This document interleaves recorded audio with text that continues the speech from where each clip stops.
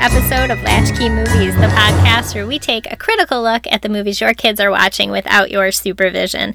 Today, we are going to talk about the 1990 holiday film, Home Alone. My name is Sarah. I am the mom of a 4-year-old boy.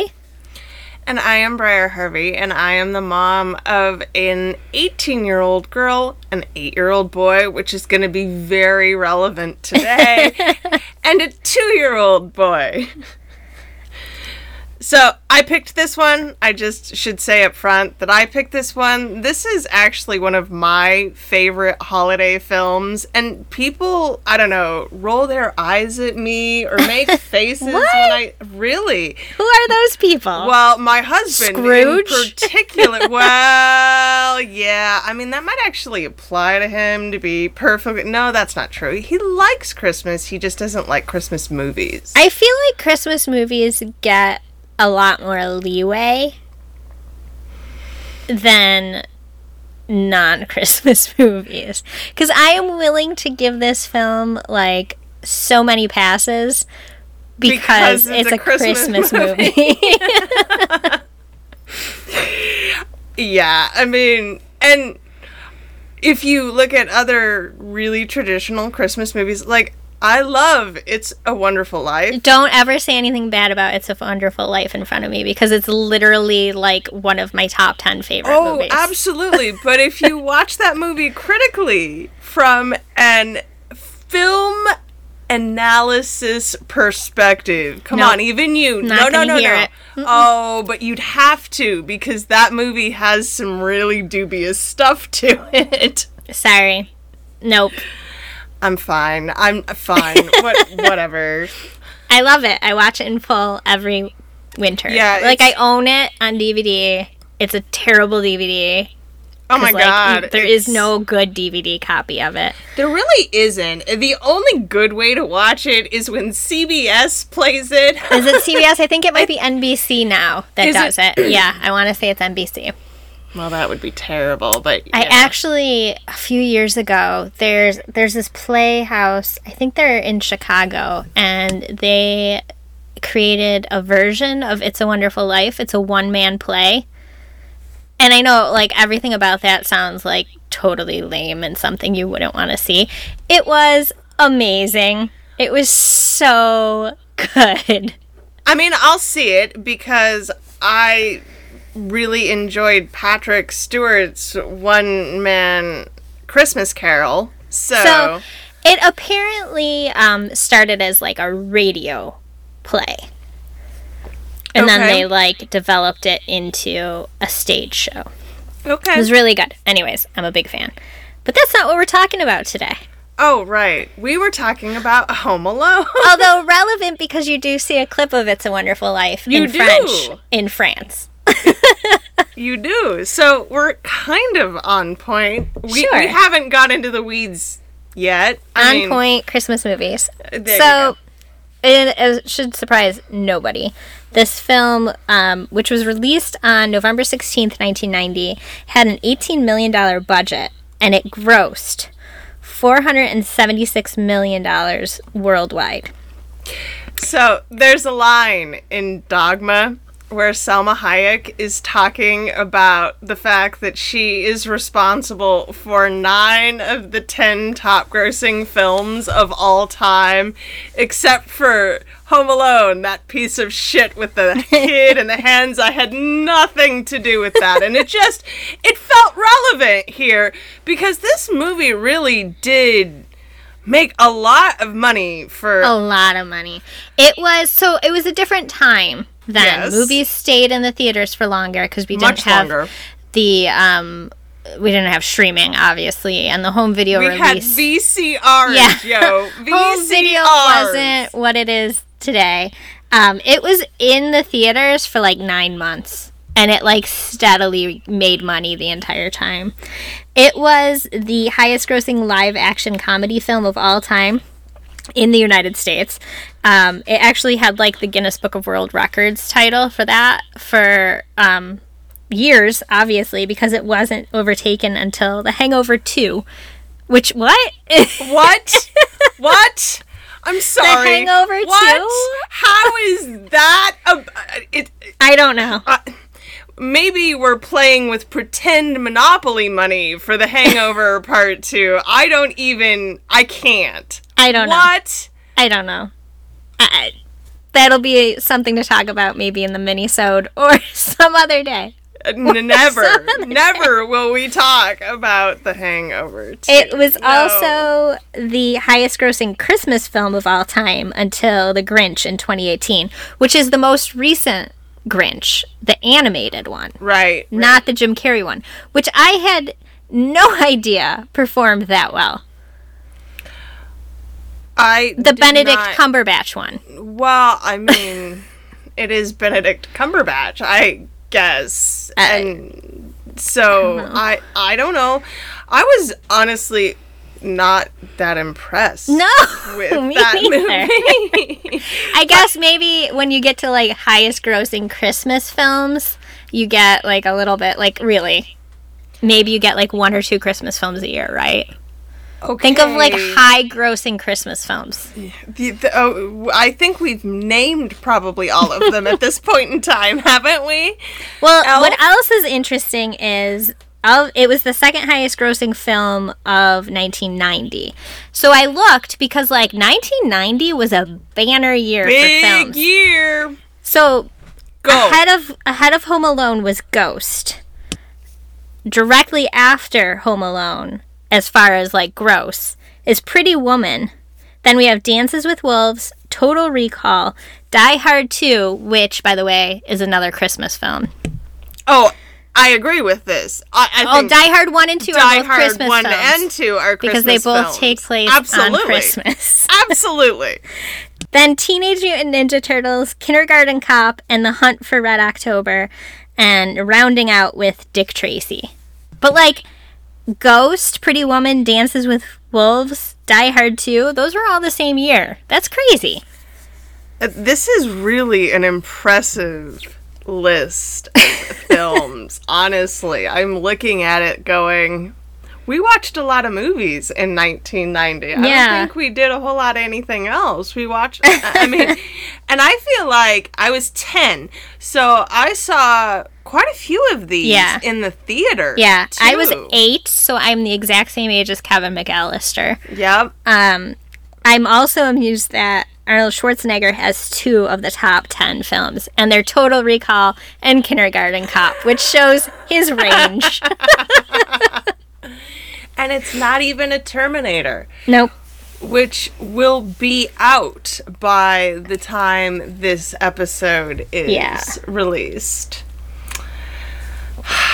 So, the other thing that's very important that we talk about is that this is a film that was produced by John Hughes and directed by Christopher Columbus with a score by John Williams. That is a 1, 2, 3 punch. It really is. So I looked it up. This is Christopher Columbus's 3rd film. So he did what was first? He has pretty impressive filmography. But in terms of his directing credits, his first was Adventures in Babysitting in 1987. I love that movie. That's one of my favorites, too. I can't look at Vincent D'Onofrio and not think of him as Thor. And, then think, what is going... Also, just Vincent D'Onofrio. What is the roller coaster of your life and the way you have looked through your career? I know. But anyways... Gosh, all these films. I know, John there's Hughes, so many. Mrs. Doubtfire. They're like our childhood. Right? That's my childhood. Flat out, these are the films of my childhood. Yep. And then throw in a John Williams score and it's so amazing. I mean, and it really is possibly one of the best parts of this movie. It's the part that you probably know. Spectacular. And you're probably the most familiar with it without really realizing that it's the score from Home Alone. Mm-hmm. Because they use it as Christmas music everywhere. That song, Somewhere in My Memory, is for this movie. Right. It didn't exist before then. But now it seems like such classic iconic Christmas music. Well, this movie is, we're dating ourselves here, but it is 30 years old. Jesus Christ. Stop. And now we all know how old I am. Yep. Yes, I will be 40 years old next year. Yep. This was, man. Yeah. Okay. Yeah. So now that I'm kind of over that, what were we talking about? This is a movie that only has a 60% on the tomatometer. Tomatometer? Tomatometer? So, I feel like you either love this movie or hate this movie. So that's just the critic score. I know, but I never agree with critics. No, but unless if it's like asked real people, I think that they would agree too. Yeah, it's divisive. I'm sure there's that person out there that wants to be like edgy and hate everything and says that they see no redeeming qualities in this movie and can't get past the fact that it's only at this point meant to be strictly nostalgia. Nobody is going to watch this movie and be like, "Yes, this is exactly how I need to live my life." Right? No one is. No one is. But for nostalgia purposes, I don't know. For me, it still hits all the high notes. Yeah. So I had made a note about this while I was watching it. It's really interesting to me to see a family portrayed like this in film, because I don't think you would ever see a family portrayed like this in a film these days. As a straight, this is a family. This is not a in-your-face dysfunctional family, right? So that's really an interesting question, because I don't think you would. I don't think you would, and in fact, this is such a normal family. I feel like of that time. Now, on the other end of the spectrum, the obvious dysfunctional families from that same time period, things like Roseanne and The Simpsons.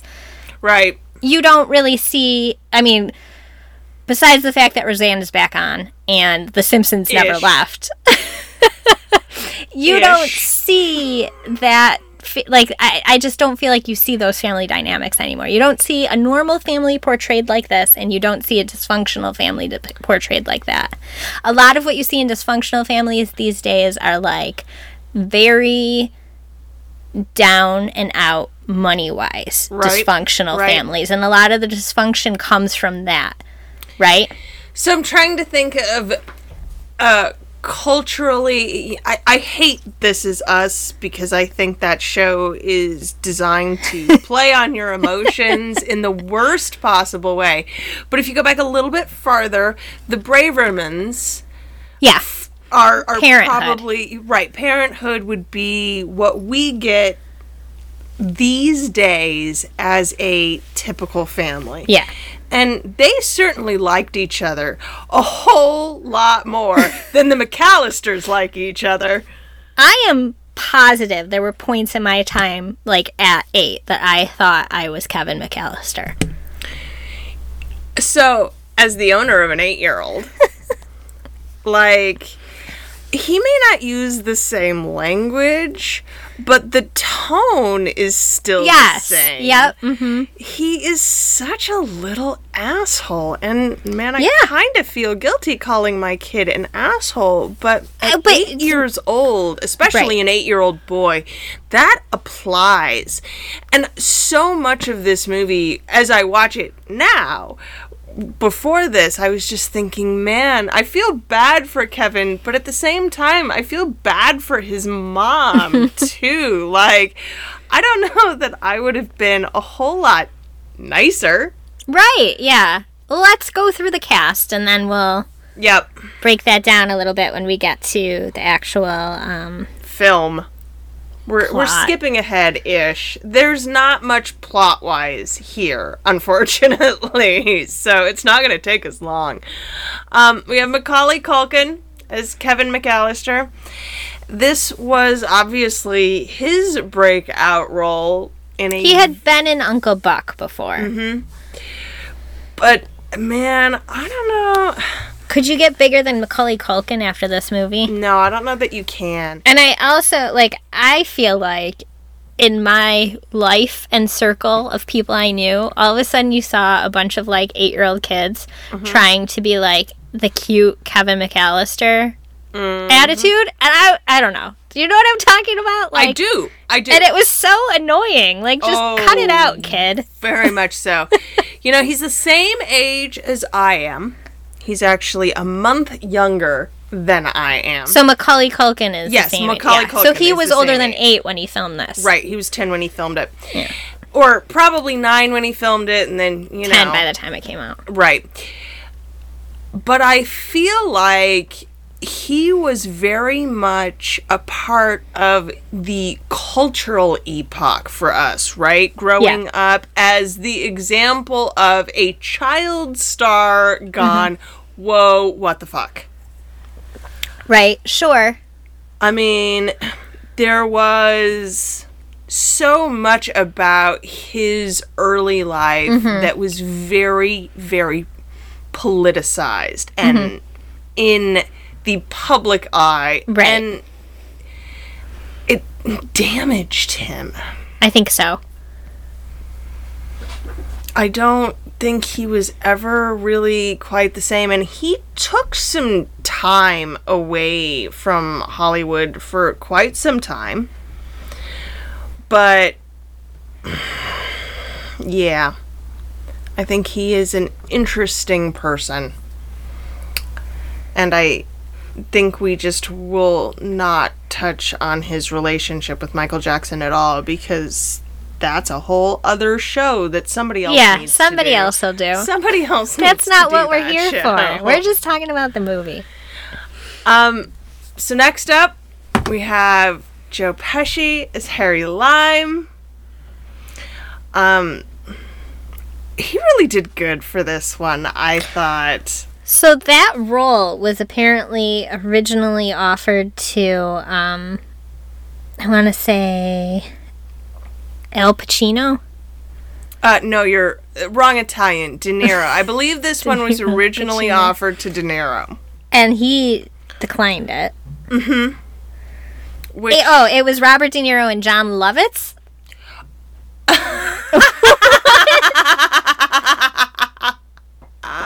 What? I'm kind of surprised that John declined. Like, I could see Robert De Niro. I could see that.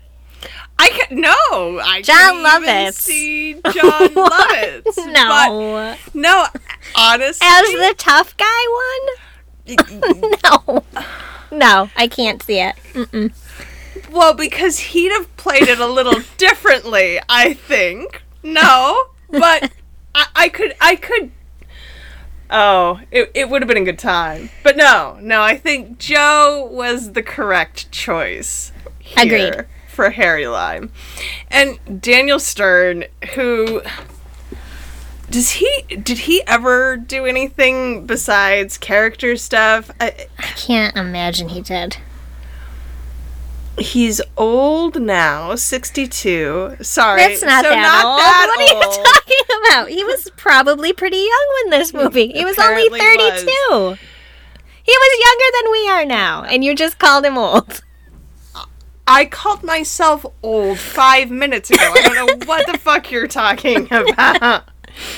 So this was, right before City Slickers and right after My Blue Heaven in Daniel Stern's filmography. So he's always just been a pretty good character actor, but there's been more of a gap here lately and nothing really noteworthy for a while, I don't feel like.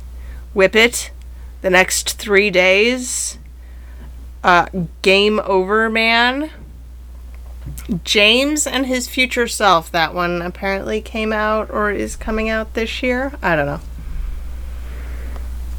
know. The 90s were maybe Daniel's good years. Let's see. Up next, we have... Okay, and I have a confession. I didn't actually know he was dead until I read your comment on the show notes. So, it made me a little sad. Yeah. John Hurd as Peter McAllister. He died in 2017. I've missed a lot the last 5 years. What can I say? I probably heard and knew and forgot, which, yeah. He had a heart attack. Yeah. It's the theme of the day. It's gonna be. How did Roberts Blossom die? He was old. Old neighbor, by the way. He died in a nursing home. Oh, I read it. Yeah. Okay. Just old. He actually was old. Yes. Not the fake old that Breyer keeps coming out with. Okay. As possibly one of my favorite roles of hers, I have to say, Catherine O'Hara is Kate McAllister. Man, just so good here. The rest of the movie may be bad, or arguably bad, but she is flawless. I think it's really interesting because it's such a straight role for her, which isn't necessarily what she's known for. You know, you think of her in Beetlejuice or any of the Christopher Guest films or whatever. I was just about to say Best in Show or any of the other Christopher Guest, But this is a pretty straight role for her. Mm-hmm. And she nails it, man. Mm-hmm. Like, she is the kind of bad mother that we all are on our worst absolutely. days. Absolutely. It's so... I think what I love about her in this role and why I love this movie is that it's just so humanizing. Yes. Right? Mm-hmm. It's so relieving to know that you're not the only one who thinks that. Yeah. Yeah, I mean, you may not say it, but we've probably all wanted to say a lot of the things that she says in this movie. Mm-hmm. We think it out loud. Mm-hmm. Probably when they're out of the room. Yeah. I do that a lot. They leave, and then I say all the terrible things. God, I'm such a terrible mother. But yeah, she's just all of us. I just, and I'm sorry, I know we're jumping ahead, but, just watching that house on that night before they leave is enough anxiety for me. Oh, God, I'm not even there. I know. So, my husband can't watch things like The Office or situational comedies where somebody is putting themselves in, awful situations over and over again because he has too much empathy and it makes him uncomfortable. I understand. Yeah. The Office is not one of my favorite shows for not that reason. I watch The Office and I'm like, quit, motherfuckers, just quit. Yeah. So, it's not a problem I typically have, but this movie... I'm watching that whole scene play out, and then when she yells at Kevin in the hallway, I'm just like, yeah, no, I totally get it. I get it. You are, at your limit. And then the thing that I absolutely love is that when he goes downstairs in the morning, the house is straightened up. Mm-hmm. And you know who is doing it. You know exactly who did that. She did it. Because then he goes into their room, and their room is a disaster. It was a disaster. She didn't have time to make the bed or do anything else. Mm-hmm. But she cleaned up all of that extra house detritus. Yep. After everybody else had gone to sleep.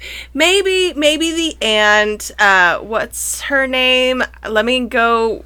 We have an actual, family tree that we will include in the show notes. Oh, Leslie. Leslie maybe helped before everyone else went to bed. But you know that she was out after all the kids had gone to bed. Right down to if at one point he walks down the hall and there's sheets shoved into the laundry chute, which is a thing some people may not even know because you can't legally put them in houses anymore because they're a fire hazard. But back in the day, we used to have these awesome things called laundry chutes where you could just throw your dirty laundry down a hole in the wall and then it would end up in the basement. They were the best. My mom still has one. I love it. I want one. Can't have it. Fire hazard. It's a fire hazard. Yeah, because the fire, no, that makes the fire sense. can just shoot right up into wherever that goes. Anyways, so the dirty sheet shoved in the laundry chute because you know that little asshole peed the bed. Yep, he certainly did. She stripped the bed as they were running around. Leaving. Yep. Yeah. Because either her or Leslie did it. Yep. But I'm gonna guess it was Kate.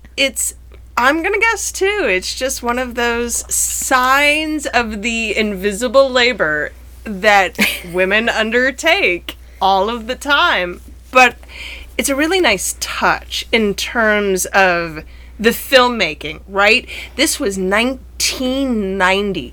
That was even acknowledged in any way is pretty remarkable, I have to say. Finally, we have Jerry Baman. There's a lot of other people, but we're just covering the relevant ones here. Jerry Baman as Uncle Frank. This role was apparently meant for Kelsey Grammer. I could totally see him in that role. He would have done well in it. He's probably sorry he passed this one up. I don't know, maybe not.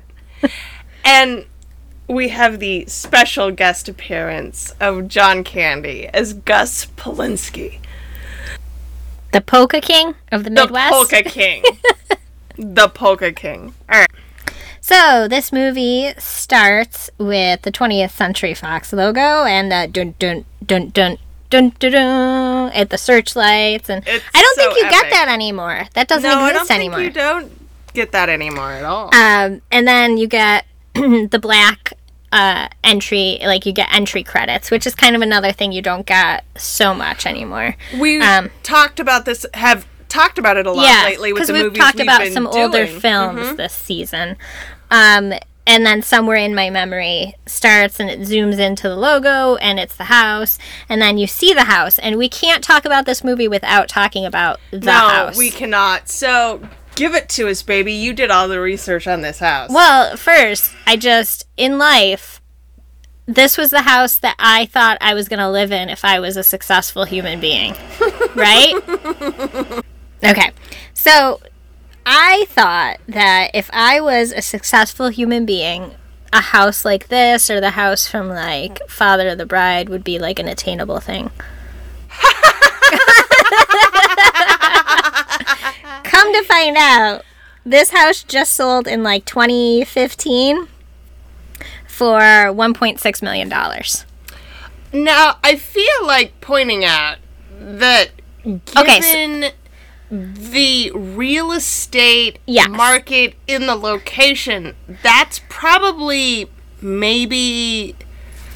I mean, it's expensive. The house is in Winnetka, Illinois. It's the same house the same town that, like, every John Hughes film is in. The Breakfast Club, 16 Candles, Uncle Buck, Ferris Bueller. It's in all of those is Winnetka. The house is actually in Winnetka, and it's one of the wealthiest places in the nation in terms of household income, and it's the second richest in Illinois. It's also where the TV show... Illinois. Okay, also Dogma. There's a line where they're going to Shermer, Illinois. Okay, so... So Kevin Smith said once that his films are basically John Hughes films with four-letter words. That may explain why I like them so much. Kevin Smith is a contemporary, right? He is. So he has the same nostalgia we have. And if you have nostalgia for John Hughes films, you have nostalgia for Winnetka, Illinois. Shermer, Illinois. Yeah. But Winnetka. So the house just recently sold in, like, 2015. A bunch of the interiors were actually filmed in the house, which is, like, super surprising. That never happens. Films like this are all, like, exterior and sound stages. And then what they did film on sound stages, they duplicated onto a sound stage. Really? So the interiors are true? Yes, wow. The interiors are true. If you go and look, you can find it really easily if you go and Google it. Because Not only can you find it by says he says the actual address. The address that he gives to Santa is 671 Lincoln Boulevard, and that is the address of the house. And that's how Sarah is such a sleuth and knows how to tell you how much the house sold for. Because he told you the location, and she just looked it up. I'm just saying. I'm giving you your props here. No, all you have to do... them. No, don't be all coy and crap. Take them and say thank you. Yes, that was all me. Yes, there you go. So the kitchen, the main staircase, the basement, the attic, and most of the landing were filmed on location. And then everything else was duplicated on a soundstage. I bet part of that, too, was I know that they had issues, like, filming because Macaulay Culkin was so young, he couldn't film past 10 p.m. Oh, sure. And we had a window for darkness for a significant number of these scenes. So that makes sense. All right, so it opens on the house, and the house that we all wish we owned.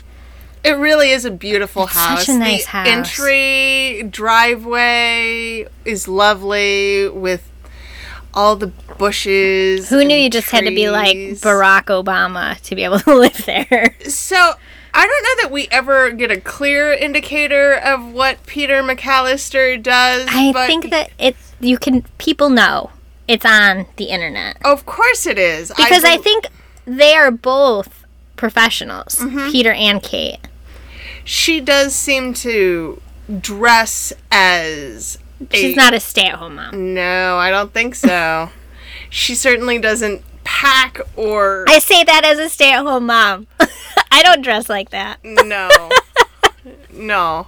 That was not like anything disparaging to stay-at-home moms. No, I mean, I work at home and I make a lot of money and I have some really nice shirts because I'm on camera a lot. But man, I haven't worn a fucking pair of real pants in years. I wear leggings and stuff. Really comfy, casual skirts. She does not dress like a stay-at-home mom. Not even in the 90s. Not even in the 90s. So part of, like, every time somebody, like, asks the question, like, oh my god, how do the McAllisters have so much money?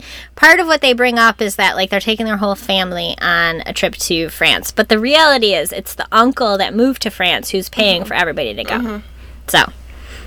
Which you can tell by Frank's fairly caddish behavior in first class. Is this real crystal? It is. Take it. Put it in your purse, Leslie. What the And then when fuck? he asks for the champagne and says it's free, right?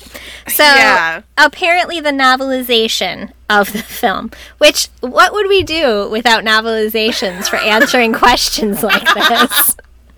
Do they still make novelizations? I don't know if they do that anymore. I think that was very much an 80s and 90s no, you know what? thing. Because it did actually answer questions in Despicable Me for us. The novelization. God. Oh, right. I'd forgotten that you went So they and found are still that. a thing. I'd forgotten. Fuck. No. So anyways, the novelization says that Peter is a successful businessman. Such a 1990s, like...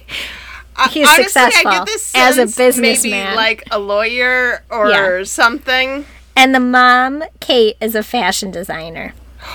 Oh, which is well, why that they have so many explains mannequins her in the house. clothes and the mannequins and the hats, too. She does seem to have quite the hat collection. Very, very fashion designer 1990s, yes. So we open up then on to the mayhem of the house with Joe standing in the entryway in his cop hat, right? In his cop disguise.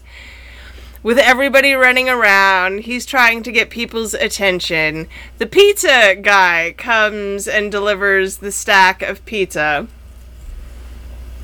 Eventually, pizza guy gets paid and leaves. And thanks her for a good tip. And thanks her for a good tip, so she at least cared enough to tip the pizza guy. Who knocked over their statue. Several times. He knocks it over, I think, every time he comes over. And then we tell our burglar in his police disguise that we're going to Paris for the holidays. He flashes his gold tooth like such a 90s film thing, right? Like it was, I don't know, just terrible. So bad. All right. And then we're in the kitchen, and Kevin and Buzz are fighting over the cheese pizza. I do feel it was an error to not order more than one cheese pizza. And Buzz in the as the typical older brother probably ate more cheese pizza than he actually wanted to, because he knew Kevin only eats cheese pizza. Of course he did. Yes, because older brothers are assholes. Yes. And that's why you order at least 3 cheeses, even though there's leftover cheese, because with there's that always many some kids in the kid. house. Oh yeah, there's always some kid. I don't like the toppings. I don't want it. Can I pick it off? Oh my god, I don't want to pick it off. It leaves a funny taste in the cheese. I don't have an 8-year-old or anything. So then they get into a fight, and a giant 2-liter of soda gets spilled all over the passports and the plane tickets, and Kevin gets sent to the attic. Yes. Being a righteous little jerkhole the entire way. But what does the uncle say to him? Because I think that's my least favorite line in this whole movie. Yeah. Look what you did, you little jerk. I think that's the one that bothers me. Every time. I just really hate that uncle. I'm quite positive that even if it was brother-in-law, I'd have said, don't fucking talk to my kid that way. Right. I like that when he goes up, when Kevin goes up, he does tell Kate, his mom, that Fowler, is that his name, Fowler? Mm-hmm. His real life brother. Mm-hmm. What, the other Culkin? Kieran Culkin? Kieran. Mm-hmm.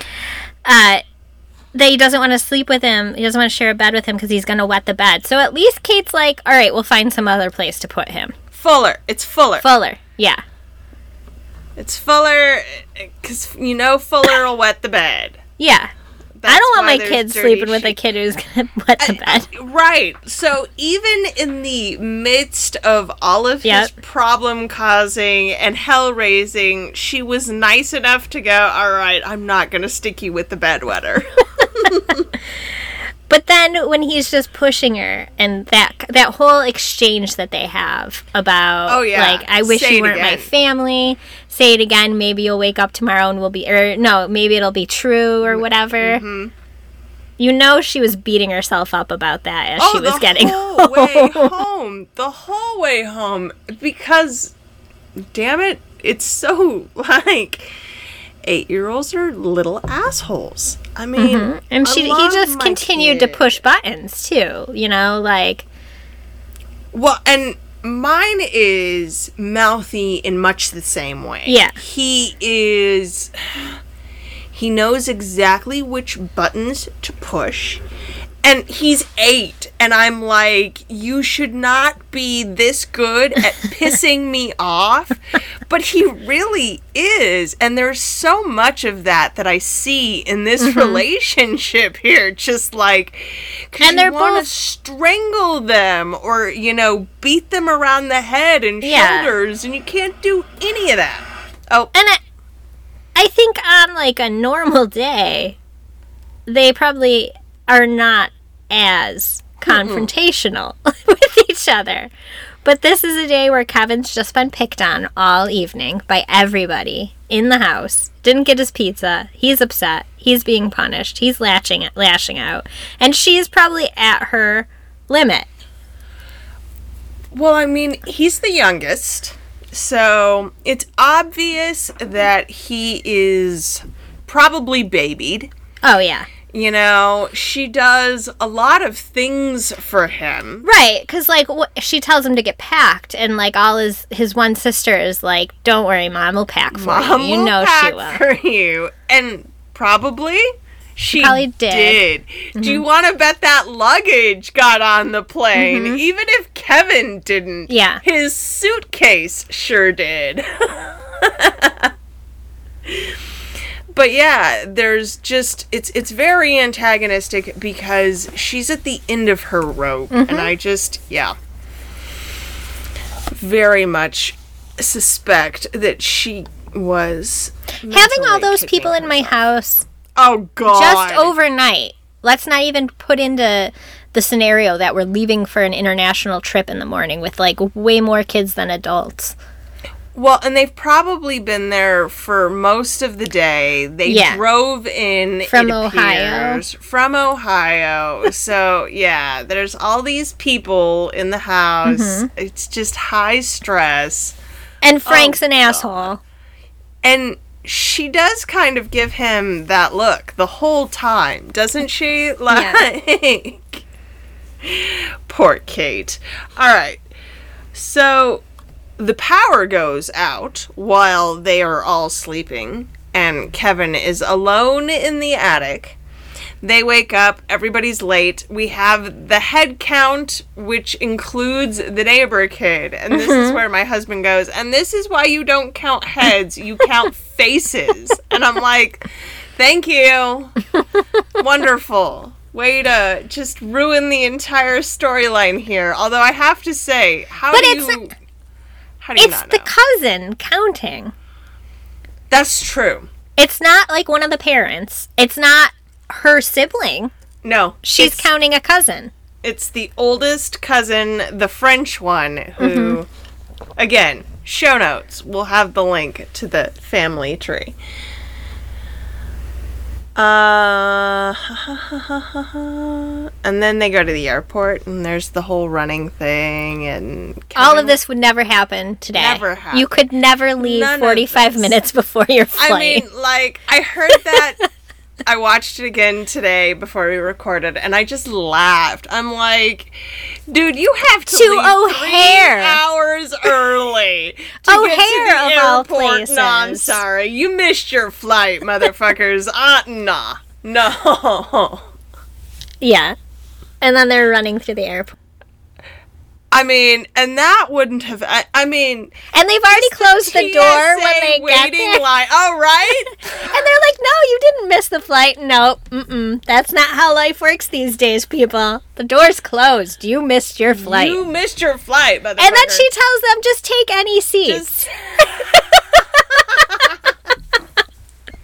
But I do love that the parents are in first class and the kids are in coach. That was definitely 90s appropriate, yes. I especially love the scene between Harry and Merv in the car, right? When they're talking about the choice goods. And we're talking about TVs and VCRs. And games. And maybe toys. Some jewelry.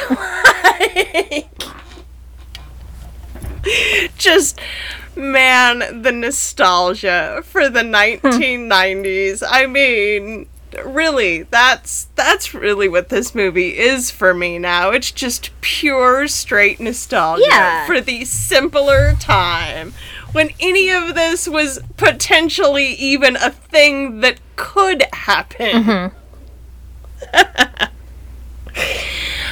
Oh my god. Alright, so we forgot to mention the whole story about the old man neighbor. Yes. Which feels somewhat relevant since he's in the whole thing, which is, I don't know, is it Buzz's story, do you think? It's got to be the neighborhood story, because when he meets Kevin in the church, he says, like, I know what they say about me. Mm-hmm. So it's like one of those urban legend, neighborhood stories that the kids have been telling each other for, like, the last 10 years or whatever. Which is really tragic, because he's just a nice old man shoveling the goddamn sidewalks. Is he a nice old man, though? Like, what did he do to get his son to not want to talk to him anymore? I don't know. I'm going with the nice old man theory. He's reformed in that time. Perhaps.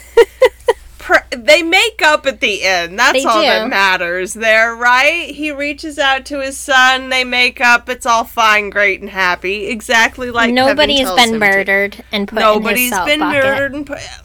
So, and I come back to this. Nice old man.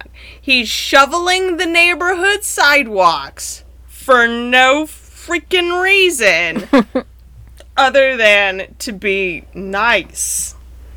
And he's shoveling. He's not even snowblowing. Right? He's with an old school metal shovel. That's important later. Oh, spoilers. Okay.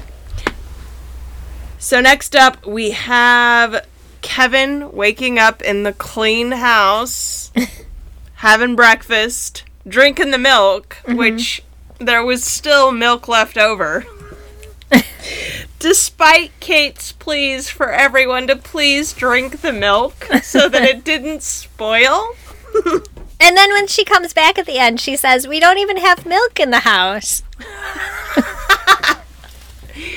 Such a mom thing. God, it's terrible. So we have the whole scene where he watches the movie that Uncle Frank wouldn't let him watch prior. Oh, is that the movie? I kind of assumed. I think so. Yeah. That was my assumption, yes. Angels with filthy souls or something like that. Something like that. Angels with filthy wings? No, I think it's filthy souls. I think you have it correct. But it's on VHS. That's really what I was struck by. More than the novelty of the name, I couldn't get over watching him put in the VCR tape. I'm like, oh, it's been a while since I've seen one of those. It is Angels with Filthy Souls, and the sequel in Home Alone 2 is played, and it's Angels with Even Filthier Souls. That's so great. I love those. That's a John Hughes kind of thing. Mm-hmm. No, an in-movie joke. I'm sure the genesis of that came from some writer's room joke that we'll never, ever be privy to. Oh, yes.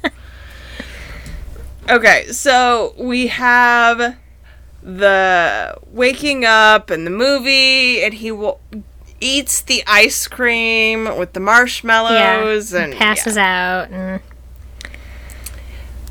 when does he cry out for her?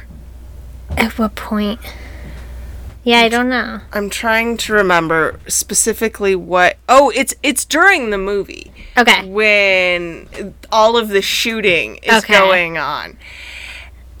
And we cut to Kate, who sits bolt upright in her plane seat. It's such a mom intuition kind of thing. It's such a great moment. And she starts going through the passports. Yeah. We've forgotten something. I don't know what it is, but we've forgotten something. Did you turn off the coffee maker? No. I turned off the coffee maker.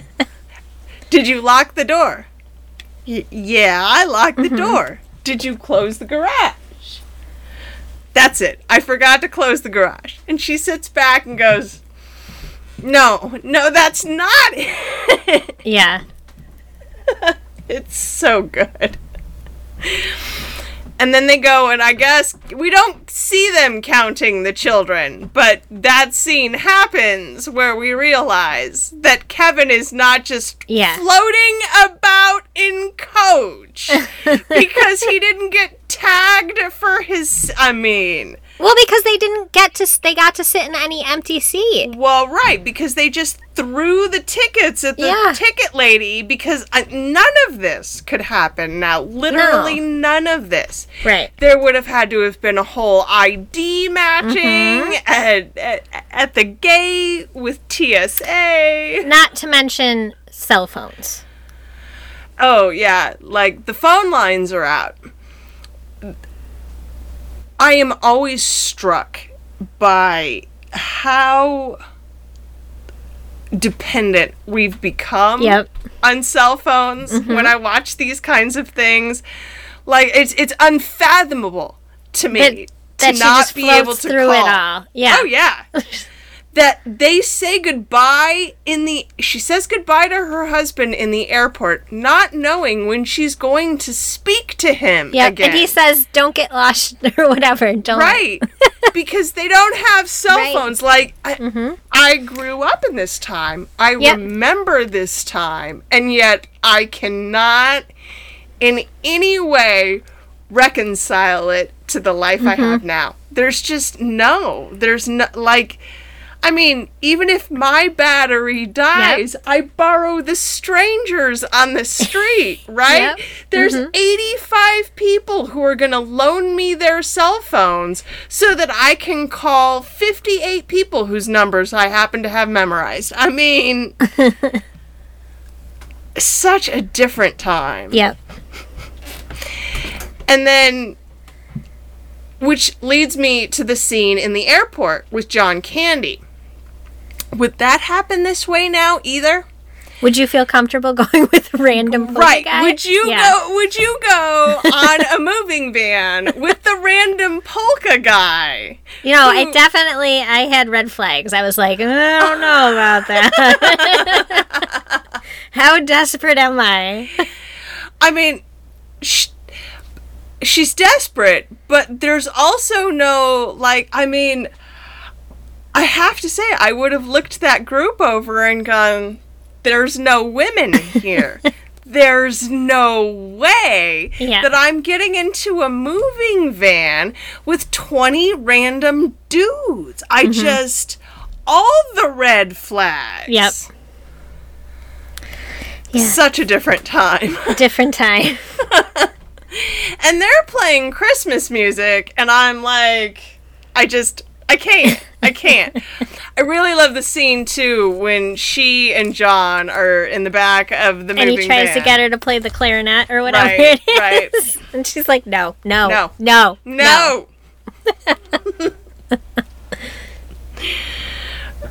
All right, so we go back to the house, and Kevin overhears the wet bandits. Holy shit. Just so fucking dumb. So dumb. I just can't. The wet bandits. And then when they get arrested, the cop is like, yeah, thanks for that. Now we know every single house you hit. Now we know all of the houses you've hit. I don't think criminal... No. They're worse now in different ways, right? They were smart in casing the joints the way they did. Again, I come back to the technology of the time. We do this in totally different ways now. Mm-hmm. If we were to remake Home Alone for a modern audience, I can't even imagine. I think there was one made in 2015. Like a made-for-TV movie one. Yeah, okay, but it's still... No. I'll watch it before I make my judgment. I can't imagine.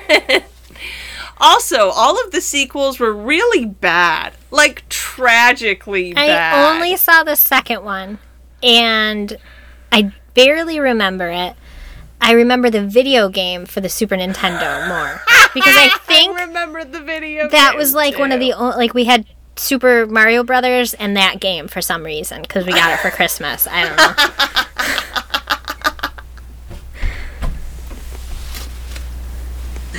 I'm dead. Oh, that's that reminds me of the fact that when we bought our Sega Genesis, we only had Echo the Dolphin for a good 3 months afterwards. I think everybody hated that game, the Echo the Dolphin game.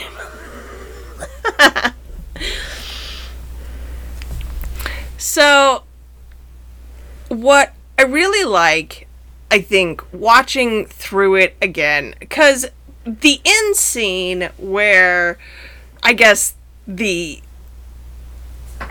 I don't know, if you want to call it the climax scene of Kevin in the house beaten up on his burglars, I get, it's whatever.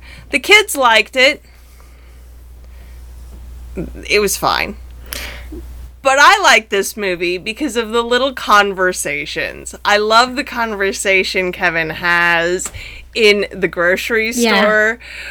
The first one is this toothbrush ADA approved. And the lady doesn't know. And then she calls over the manager. Yeah. I don't know. But the second conversation that he has in the grocery store when he goes to buy all of the things and she's like, "Where's your mom? Where's your dad? Yeah. Where's your brothers and sisters?" Like that whole I'm an only child. It's just the conversations, the little pieces of humanity, I think, are why I love this movie still.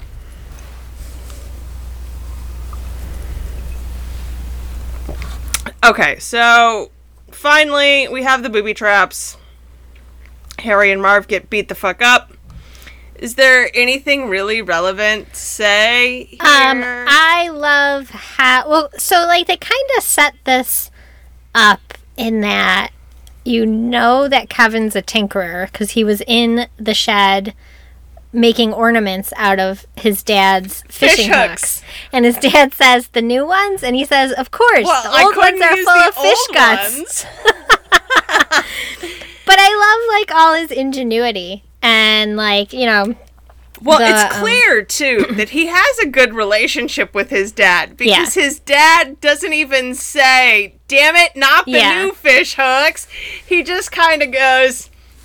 "Okay, I accept that you were making ornaments in the shed with my fish hooks." But I also, back to, like, your point on the little conversations, I love the conversation he has with Old Man Marley in the church. In the church, yes. Where he tells him about how he used to be afraid of his basement, but he went down there to do laundry, and he's not afraid of it anymore. And, like, I love that. Telling that's this man in his, like, 70s, don't be afraid of having a conversation with your estranged son. Yeah, it's beautiful. I really love that. is. I love, so, like, to the, like, nostalgia and the Christmassy part of this, I was, you know, raised Catholic. We went to Christmas Eve Mass every year, and I haven't been in years. But, like, just the whole process of Christmas Eve Mass is, like, such a nostalgia. That's Christmas to me in a nutshell. Mm-hmm. And so them in the church is like, oh yeah, Christmas movie. Mm-hmm. You know? Yeah, like I can smell it.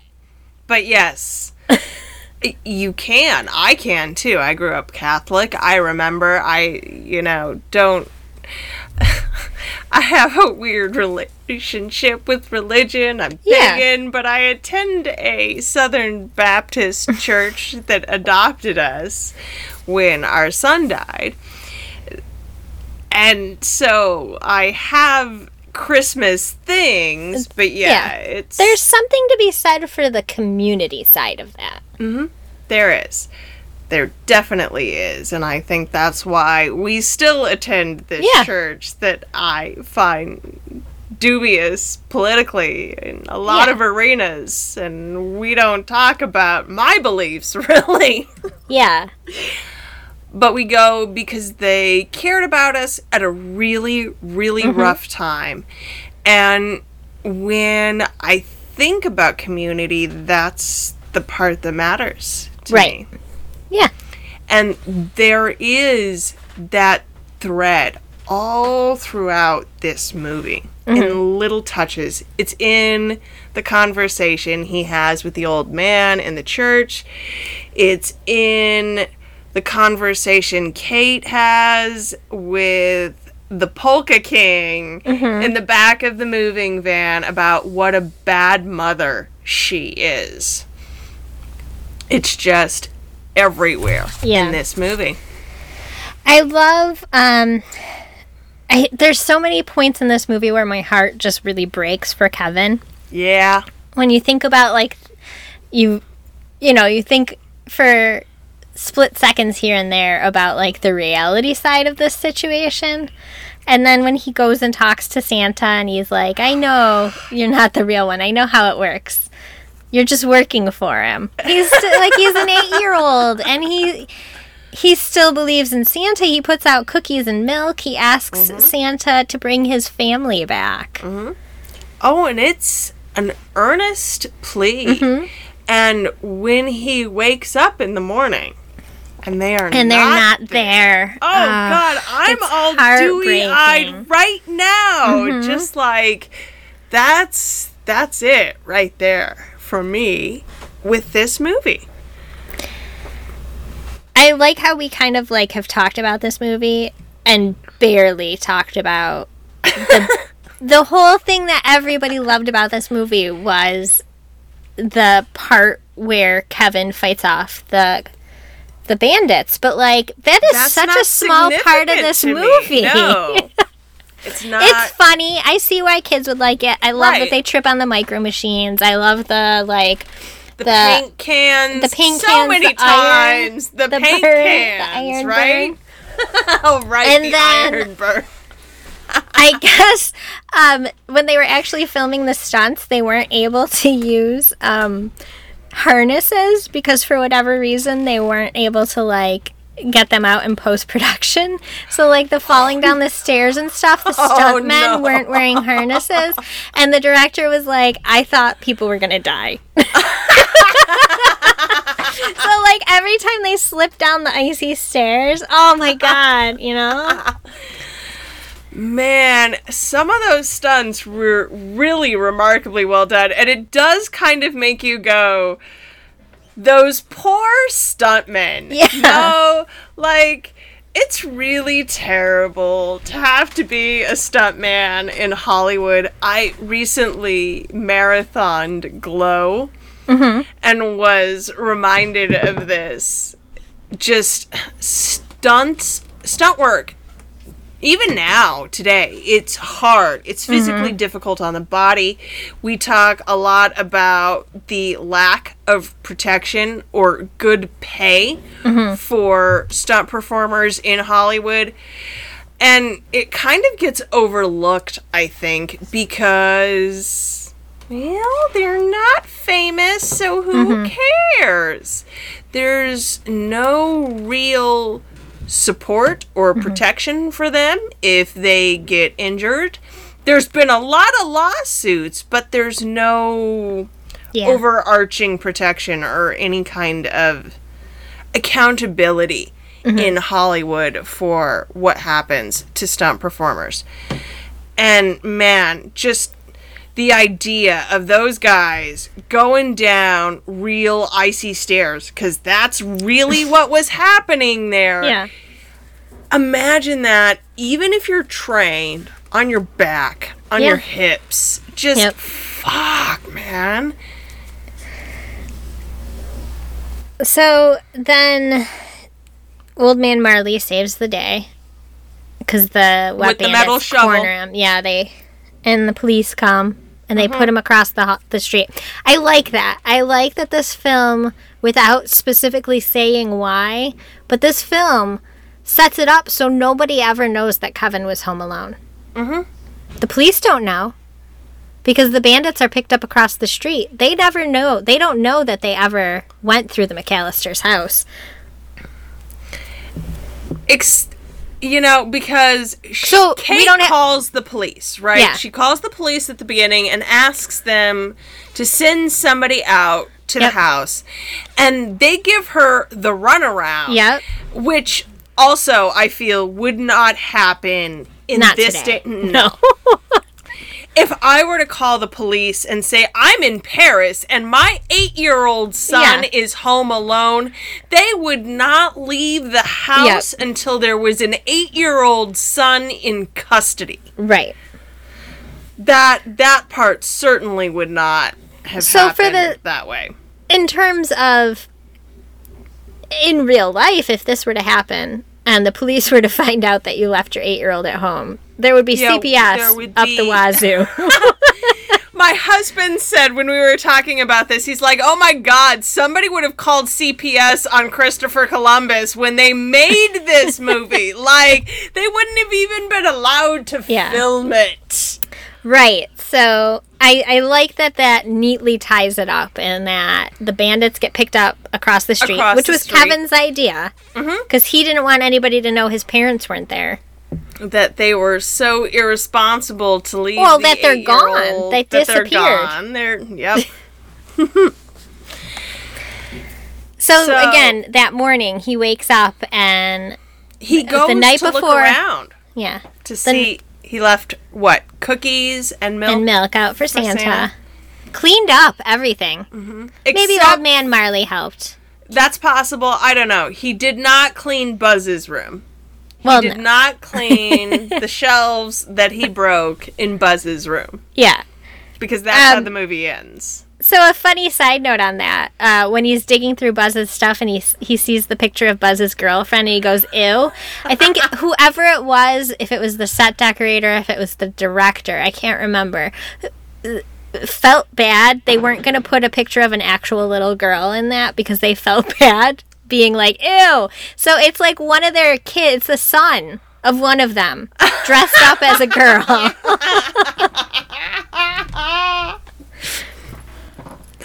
That's such a great little note. I had no idea. I also am in that scene where he's going through the chest and he finds the Playboy. And he says none of them are wearing clothes. None of them are wearing clothes. 8 years old. It's still so, yeah. So when she does get home, when Kate does get home, and Kevin, he gets up, he looks around, and nobody's there. Mm-hmm. And then she says, "I'm sorry," when she comes in, and he just gives her this big hug. Well, no, he waits. He makes her sweat it out for a minute before he smiles, and I don't know. He's probably just trying to process the fact that she's actually there. But I like that. No, he's being an asshole, like a typical 8-year-old. That long pause. Oh yeah, that's deliberate. He's waiting it out. And then the big hug. Yep. And then everybody else comes in shortly after because they took the flight she didn't want to take. Mm-hmm. Because she took the long way there. The very long, expensive way. She gave up 2 first-class tickets to the old couple. Oh, no, she didn't give... Oh, yeah, she did give that up. Mm-hmm. So... Everybody acknowledges... she has her earrings on either after that scene. So everybody gives Kevin credit. He went grocery shopping, and then they ask what he did with himself, and he just said nothing. And then the dad finds the gold tooth. And then we see Old Man Marley reuniting with his family. And then Buzz yelling, "Kevin, what did you do to my room?" And we cut out, And it's Christmas. Yep. We did neglect to mention, I do believe somewhere, that classic scene with Macaulay Culkin with the hands on the cheeks and after the aftershave, Yeah. that one's pretty iconic. I feel we would be neglectful to not, throw There were a that lot in of iconic. somewhere. There's Yeah. that, and I remember there's one scene where he does the, like, yes, and the arm pumping, and, like, that. Oh there's my a lot god, of that's those a in this. Facebook meme still. Yes. Yeah. A lot of that. This was it was, like, iconic. It was very iconic. It had a lot of iconic moments. It's very much become a part of our culture without us really being aware of all of the little things that have become a part Right. of our culture. The song, in particular, I think. I mean, because, I had no idea until you said so that this was for this movie. But it was for this movie, and it's John Williams, so it makes sense that, we hear it everywhere at Christmas time, and that's fine. It's the John Williams Christmas song, but it was for this movie. Yep. It's definitely one of those movies where if you haven't seen the whole thing, you know enough about the movie, you've seen enough about the movie, where if you sat down and watched it, you would know exactly what was going on. Except for the parts that are actually good about this. I don't know. Does it... So, my kids kind of stuck around for the ending. Yeah. But they were pretty in and out for most of the beginning. Yeah. I didn't even try. I knew my kid would have no desire to watch this movie. Also, I knew, like, the language and situations were a little, like, iffy. For a 4-year-old, yes. For a 2-year-old, I don't care. Because they're not. 8-year-old, I kind of wanted to see what would happen, right? But my daughter didn't really like this one either because there's no cultural relevance for her. Like, she sat there in the living room and played on her phone. Yeah. She was present for it, but she didn't watch it. And there's no cultural relevance for her in any way. She's just, I mean, the movie, the the VCR player, right? And all of the little sequences with the phone, none of that meant anything. Right. There's a lot that they just don't understand because they have no reference of any kind for this. So, something that I think will come up in our next Christmas movie, but that I wanted to point out here is I have a big problem with Christmas movies that make kids question the reality of Santa, and we'll go into that next time we do a Christmas movie. That's our conversation for next episode. But I'm pretty sure my kid would have been curious to know why Santa didn't eat the milk and cookies that Kevin put out. I suspect he probably would have. Yeah. I mean, certainly. So there's a Santa warning for you if you think your kid might pick up on that. Santa warning. Yeah, we're going to have a lot of conversation in the next episode about Santa and the belief structure around that and what Hollywood does with it. But we wanted to do this one, I think, because it's the fun holiday. We needed to do something iconic. Movie. Yeah, you know? This one, yeah. So, blubberability. Okay, so I cried a lot in this movie. I'm so sappy. The music really gets me. The sequences with Kate talking about her parenting skills really, really get to me. The end sequence with Kevin and Kate is really, For me, it's not so much. Sappy. Yeah, for me, it's not so much a movie that makes me cry, but it's a movie where, like, my empathy meter is, like, off the chart. Because, like, there's so many points where, like, you just feel for Kate, and then you think about Kevin being alone, and you're just like, oh, no. There are a lot of places where I just, as the mom of an 8-year-old, I really, really felt bad for this poor little boy. Yep. They do such a good job, I think, with... And maybe that's Macaulay. Maybe that's just what we're able to do with the story for what it is. But yeah, I felt bad for the kid. He's home alone. And they managed to convey that pretty powerfully in a number of places. What that would actually feel like and be like. So, age-wise, I think I would wait until like let 8 or yours 10. watch. Yeah. So mine is 8, and he watched it. He was not particularly enthralled with it. Although, I have to say there is a bit of a factor here when I say I'm watching a movie for the podcast where my kids are like, I do not let the 8-year-old listen to the podcast. Something he feels quite slighted about, to be perfectly honest. Because I cuss too much. My husband tells me I cuss too much, too. And I'm really trying... I tried this episode to keep it to like every 5th sentence instead of every other word. Well, for me, this is my only opportunity. So, I don't... I just let it fly. Well, the note I was given by my husband was, Sarah's fine. It's you, baby. You just can't help not cussing like a sailor. And yeah, like every 5th sentence instead of every other. Please. Okay. Yeah. That can be your New Year's resolution. Sure. We'll go with that. We'll go with that. Halloween costume? Is there a Halloween costume? Oh my God, you've never... I've seen so many people dressed up as the Wet Bandits. Have you really seen? Yeah. Maybe adults dressed up as adults. Wet Bandits. Definitely adults. Because there's some, I think some maybe subtle innuendo there for you the think? Wet Bandit. Just a little. I think you're digging.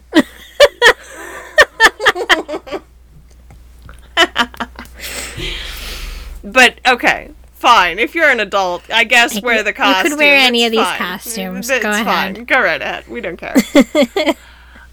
All right, you got a final score for this one?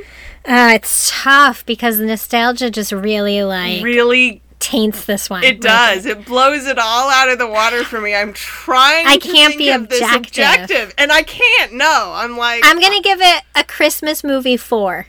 Okay. Which is a totally different scale. To me, a Christmas movie 5 is It's a Wonderful Life. Yeah, And a Christmas movie 1 is like one of those really shitty made-for-TV movies. Not like a Hallmark one, but like those 1 hour, like not name-brand cartoon Christmas movies. You know what I'm talking about, right? Yes, I do know exactly what you're talking about. Okay, so a Christmas 5 for me would be Charlie Brown. Okay. So this... Oh my God, the 2-year-old air raid siren in the background. Like, okay... I don't know that we've mentioned this, but I feel like we should at this point in time because the last 2 episodes are going to have some interesting sounds in them. Yes, we got Sarah new and I got new microphones. And they pick up a lot more. So all of this, the air raid siren that I'm sure she is not going to be able to properly edit out. Yeah, that's the 2-year-old, and there's nothing we can do about it. I'm sorry. It's just the reality of our lives. We don't film we don't record in a studio. We record in houses full of children. Sarah is in a closet. I'm in my closet. I would be in a closet if my closet was larger than a shoebox. Instead, I am in my unfinished basement, which means that You can often hear all of the children on the hardwood floor above me. You can hear the water running through the pipes. I'm pretty sure there's going to be a moment in this show that has already happened where you heard the water in my pipes. And the air raid siren of the 2-year-old. I'm apologizing in advance because I feel like it's just going to get worse from here on out. All right. I had a score. Yes. Charlie Brown is a 5. This is a Christmas 4.5. 4.5. It really is. That's generous. It is, but I'm an emotional sap about this one. I just can't help myself. All right, guys. We are on Twitter-ish, Instagram-ish, Facebook, every now and then at Latchkey Movies. You can find us at latchkeymovies.com. You can email us, latchkeymovies@gmail.com. And if you have, I don't know, thoughts, feelings about this movie, perhaps about mail or laundry shoots, there you go. I miss my laundry chute. It's fine. I understand. They're a fire hazard. I get it. It makes perfect sense. You can give us a call. That is 402-885-4875. This week, I believe I will beg you to tell a friend. It's Christmas time. Yes, give us this throw gift. us a fucking bone. Oh, whatever shit. holiday you celebrate this time of year, there's probably gift giving involved. Give us the gift of a recommendation. There you go. Give us as a gift. Are we a gift? I feel like, okay, we might be a gift. Depending on your friendship. If you have friends like we're friends, that you can go, yeah, hey, I have this thing, you'll love it. Please do pass it along. And we will see you next time for our very intense conversation on Santa. Yes. Yes, we're looking forward to it. Happy December or happy holidays. Yes, or happy Merry holidays. Christmas. I'm not offended. It's fine. Whatever. Bye. Bye.